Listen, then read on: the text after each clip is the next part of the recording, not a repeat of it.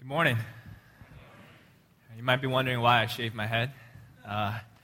3 out of the 5 pastors have shaved heads. You know that, right? Nothing against you, Joey. But I thought the probability was good, so I wanted to fit in. We are in the series of Proverbs. And, before I do that, let me introduce myself. My name is Dan. I've been part of the pastor track this past year. Just loved being with them and privileged to be in the Ox track in the coming year. And it's been just great, just being formed and shaped by the Word together, learning what it means to love God better, to serve and love family and wife better, to learn what it means to shepherd Jesus' church better. So I look forward to that, and it's been a joy this past year, and that's why I'm here in the pulpit today, and you'll be hearing from some of those guys in the next coming weeks. Like I said, we're in the series called Get Wisdom in Fool Town. We're in the book of Proverbs, and we're looking at God's wisdom as in contrast to the folly of our culture, especially that of Boston. And we are calling our church from the Word of God to get wisdom, to see that this culture's morals, this culture's principles is folly, and that God's Word is true wisdom. And today we're going to be looking at the book of Proverbs, and in chapter 18, verses 10 to 12, we're going to be looking at the folly of pride and the wisdom of humility. Before we get into that, I wanted to just give us a little introduction about what we're going to read. We're going to read verses 10 to 12, and in this triad of Proverbs, Solomon gives us 2 character portrayals and then 1 just summary proverb. He gives us a character portrayal of a man that's proud, and then he gives us a character portrayal of a man that is humble. And then he gives us 1 overarching proverb to sum it all up. So let's read that together. If you can turn your Bibles to Proverbs 18, verses 10 to 12. So listen to the man that is proud, and listen for the man that is humble. The name of the Lord is a strong tower. The righteous man runs into it and is safe. A rich man's wealth is his strong city, and like a high wall in his imagination. Before destruction, a man's heart is haughty, but humility comes before honor. Let's pray. Father, we beg of you, Lord, to come in this place, to fill this room with your Spirit, that you would open up the Scriptures for us, that you would be speaking to us straight from your Scriptures and from your Word. May you help us to desire wisdom and to see folly as folly.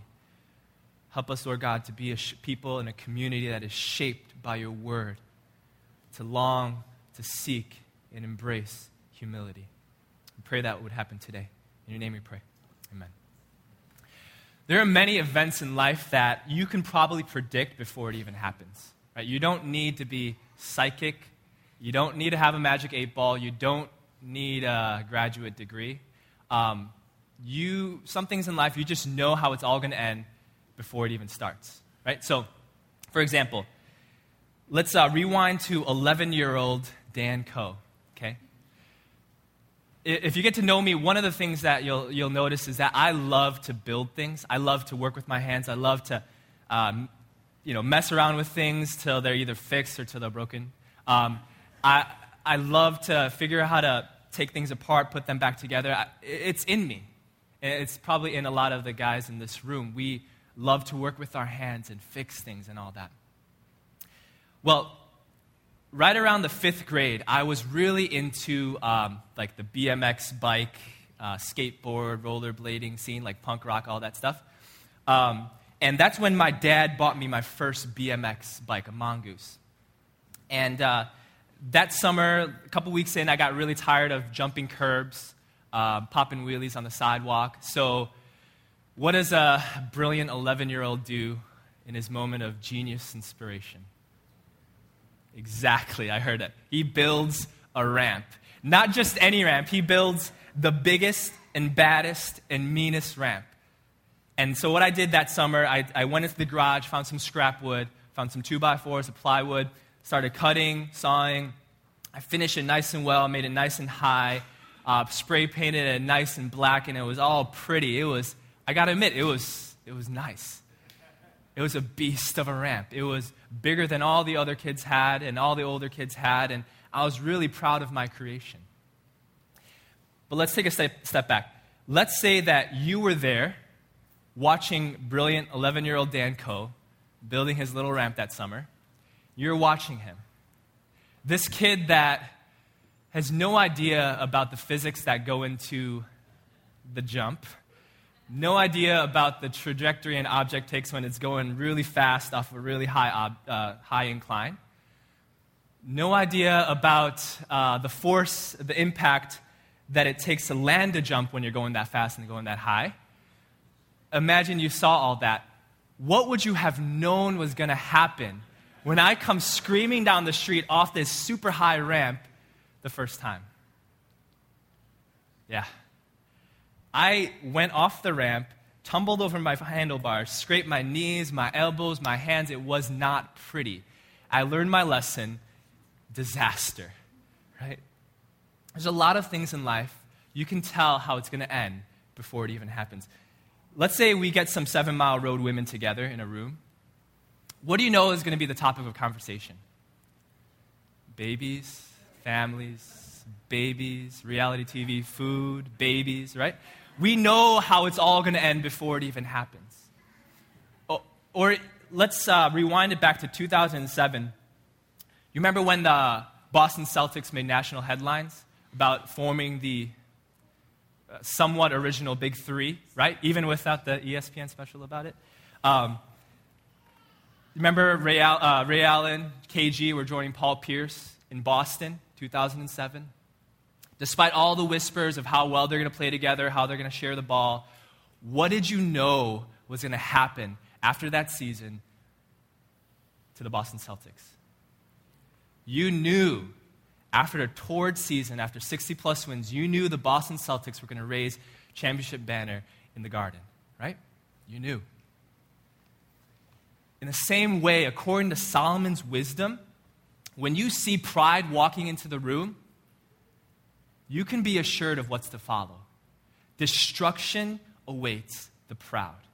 And in the same way, when humility walks past you, you can be assured that it's on its way to honor. See, destruction and honor, those are kind of weird words for 2010 ears, but what I want us to hear when we hear those words is in the context of eternity, right? So when I say destruction, yeah, the proud man might find destruction in this life, might find ruin in this life. But that might not always be the case. But rest assured that in the end, ultimately, he will find himself eternally destroyed before God. Because the scriptures tell us that God is completely opposed to the proud.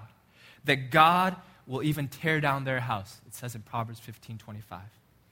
And when I say honor, I want us to think eternally. That could mean that you will be recognized by God and men in this life, but that might not always be the case. What I want us to think is, eternally, we will be honored by God. God sees the humble, and that He will lift them up. He promises to lift them up to enjoy eternity with Him and His people. So according to God's infinite wisdom, pride is just as much a precursor to destruction, as clouds and dark clouds and muggy air are to thunderstorms. The proverb says, where you find pride, destruction is not far behind. And on the flip side, the wisdom we hear is, where you find humility, honor is not far behind. So let's look into this. Why is pride complete and utter folly? Why? What's so foolish about a proud heart? Well, we're going to look into Proverbs 18, and we're going to look into verse 11 because Solomon gives us two character portrayals. And in verse 11, he gives us the character portrayal of the proud man. He says this: a rich man's wealth is his strong city, and like a high wall in his own imagination. You see, what Solomon's saying is a proud man is like a dude that thinks his city is all that. He thinks that his wealth has amassed so much that it's become an impenetrable wall. But that's only true in his dreams. Only true in his imagination, because in reality, this man's wall is 2 feet high and paper thin. So according to God's wisdom, one of the aspects of a proud heart is a consumption with self. In other words, a proud heart looks foolishly into a mirror all day long and looks at himself.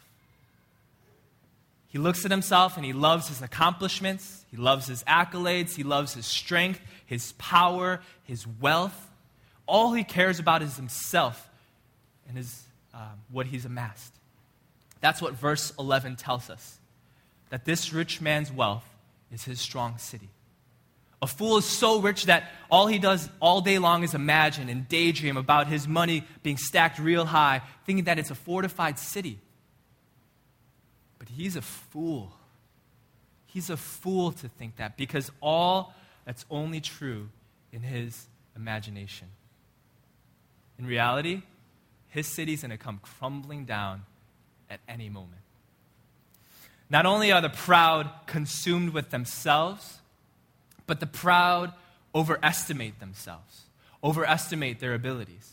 This man believed that his walls of dollar bills was high enough to protect him against attack. This man believed that he had gotten so much wealth that his stacks were laid so high that it would act as his defense. But the wise, we realize that this is utter stupidity, right? No amount of money can defend a whole city. We should know this. Countries spend trillions of dollars on defense, yet that doesn't stop death and destruction to come into our walls, does it? No, it's utter foolishness to think that your wealth can protect you and save you. Pride's one of those things that really has no simple face to it.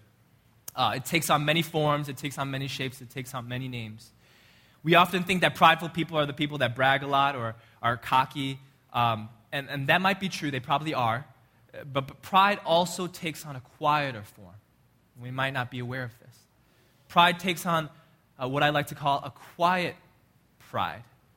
Sure, it's easy to spot the guy that's talking about himself and all that he's accomplished and all that he's done, but beware of that quiet pride that's lurking in some of our hearts. That quiet pride that mopes around, that throws pity parties, that seeks and begs for attention when things aren't going our way or when people aren't paying attention to us. Sometimes pride puts on a good face, but underneath it all, underneath quietly, is that ugliness. Pride can creep into your heart. It's one of those things that it's hard to see, but it can creep into your heart, and it grows and lingers there.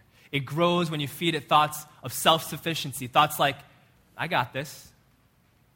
I can do this. I don't need anybody else. Or thoughts of overconfidence of, you know what? If I had a Bible, if I had a mic, I can go up there and do this. Pride resides in the heart and manifests itself in a variety of ways. But beware of the root of pride. The root of pride is self-sufficiency. Self-sufficiency is the thought that you have it all together, that you have it all under control, that you're the ruler of your own kingdom. That you're your own boss. I've been in Boston for 2 years now, and I try to drive the roads and figure it out on my own. When I first got here, I used my GPS because I had no idea how to maneuver the rotaries and all that, and what Route 16 or 60 was, and the difference between the two. But in the last year, I put that GPS away in my glove box, and I try to maneuver my way around the streets to figure things out and to get around the city without anyone's help. And I think I've done well.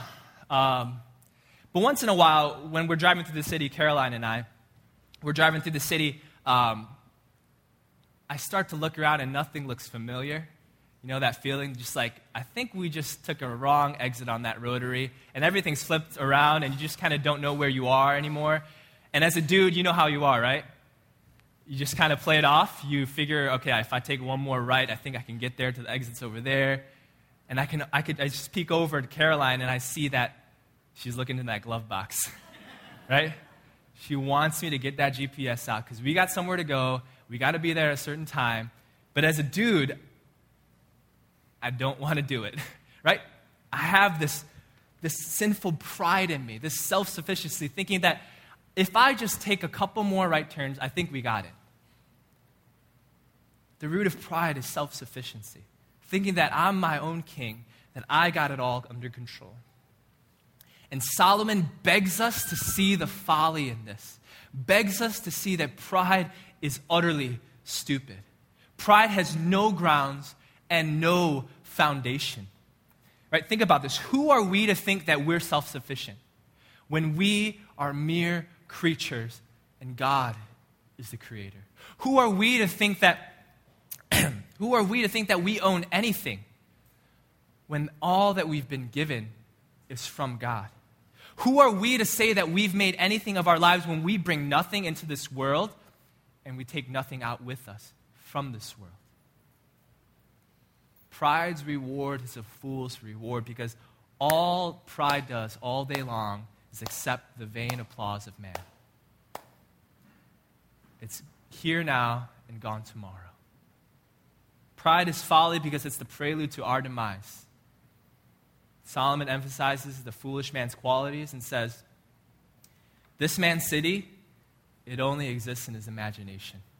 Because in reality and in fact, his true prize is destruction. You see, fools stare in the mirror. So pride is utter foolishness. All right, I get it. So what's so wise about humility? What's so wise about it? What's so beautiful about it? Why should we seek humility? Why should we embrace it?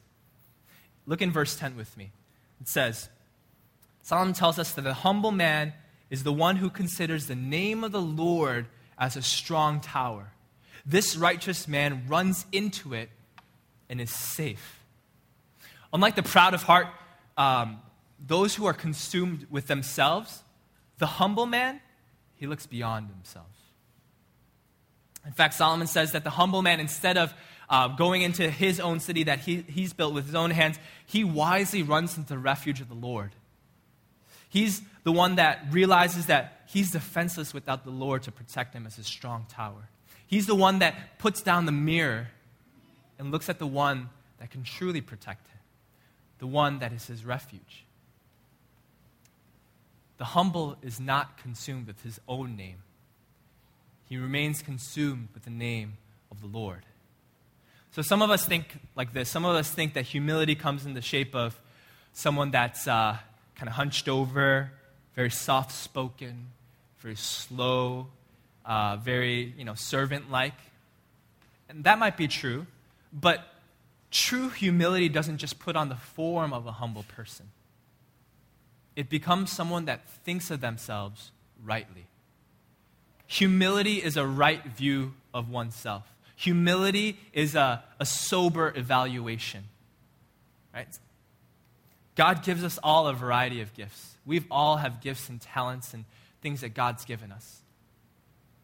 Don't mistake humility by hiding those talents so that you don't come off as the proud person, so you don't come off as the cocky person. Because the exact opposite is true. Because if you're humble, true humility shows itself by sober evaluation. If you're truly humble, you'll realize that all those gifts and talents you have are given from God, and you would use them for His glory. In fact, the more gifts you've been given, the lower you'd be sunk, and the more you'd realize that God has been incredibly generous to you, that He's given you all these things that you now possess, and you will do everything to use them for their purpose, which is to love God and to love others. In that way, humility is for the wise. Humility is for the wise. Solomon says that the righteous man is the one who sprints and runs into God's refuge because he realizes that he has nothing apart from Him. He realizes in himself that he is nothing apart from Christ, so he runs into Jesus' refuge. It's wise to realize that we are creatures and that he is the creator. It's also wise to be humble because your reward will be honor, guys. It's a promise. When you run into the safety of God's grace, you declare that the Lord is your strong tower. It's no longer your name hanging up in lights. You run into the city that bears the name of the Lord. For the name of the Lord is a strong tower.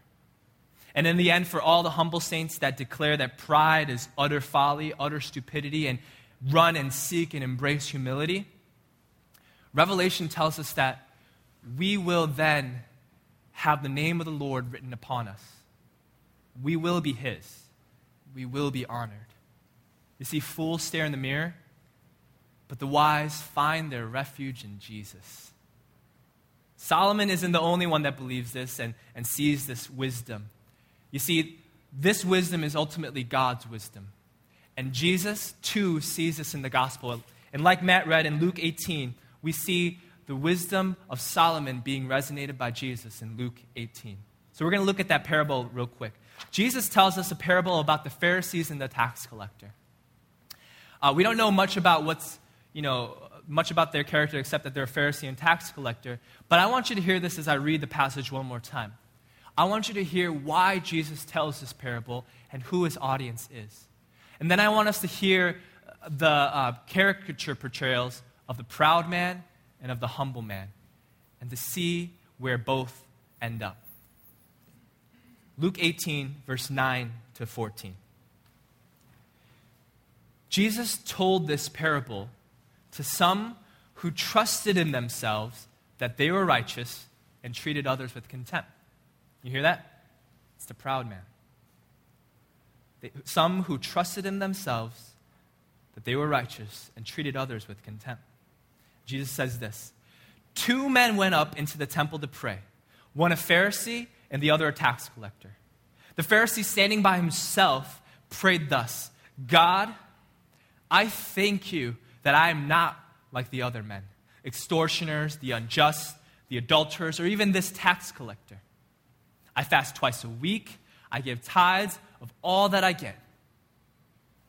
And then Jesus says, but the tax collector, standing far off, would not even lift his eyes to heaven, but beat his breast, saying, God, be merciful to me, a sinner.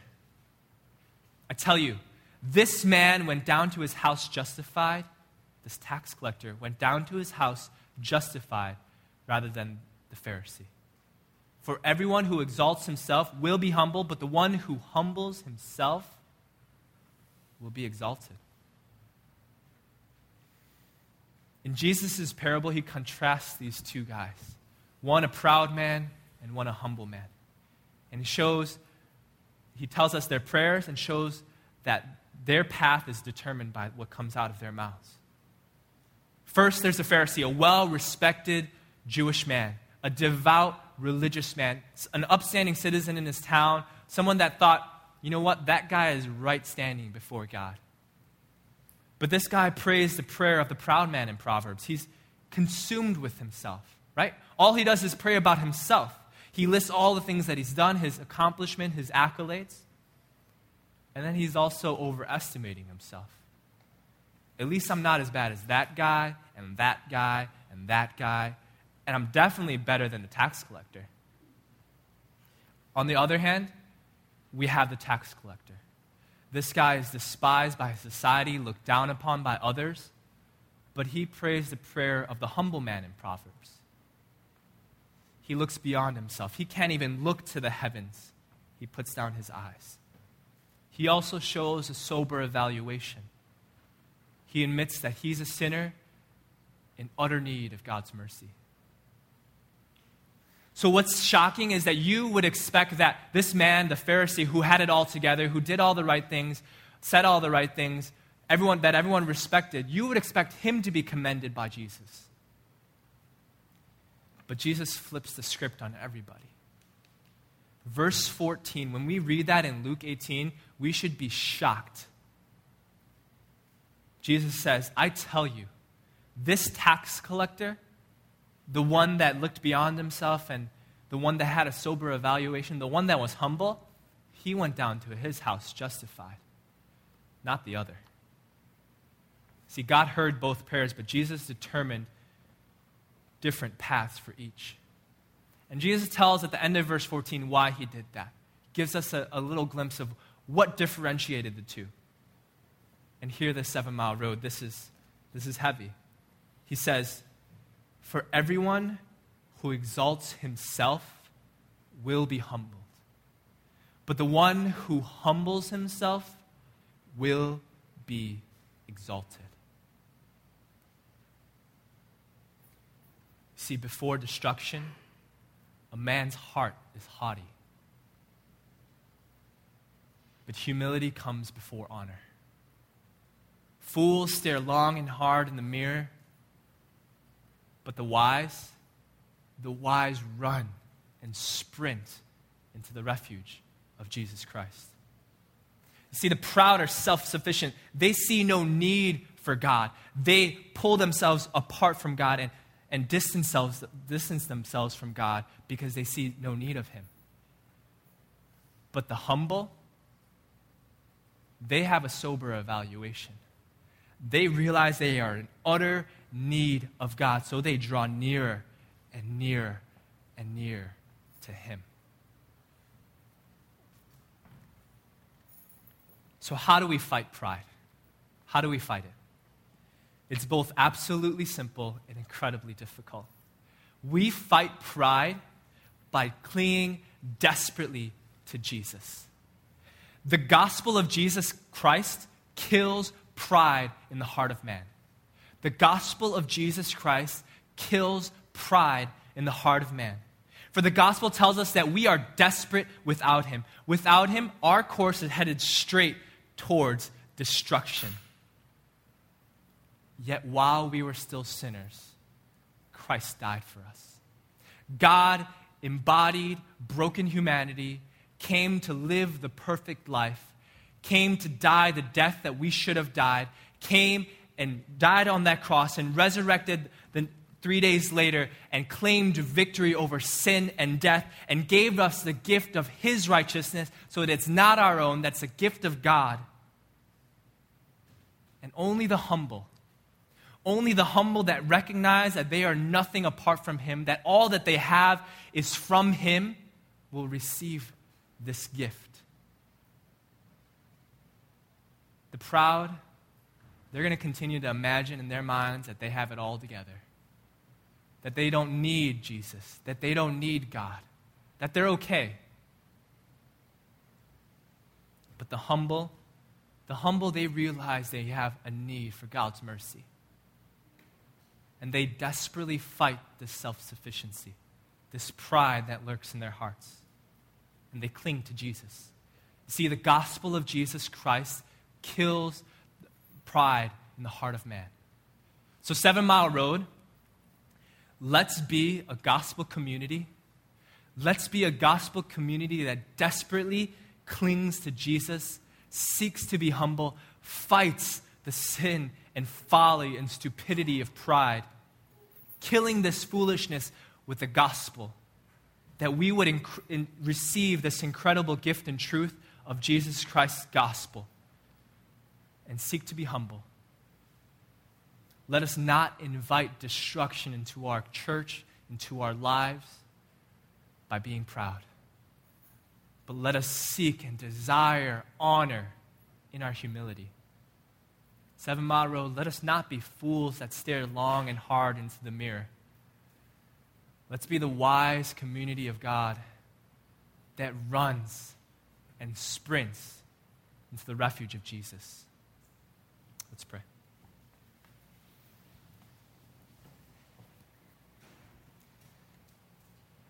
Father, we thank You for Your word that puts us in our place. We thank You for Your wisdom in the Proverbs that You share with us. That You will show us the utter stupidity and folly of pride.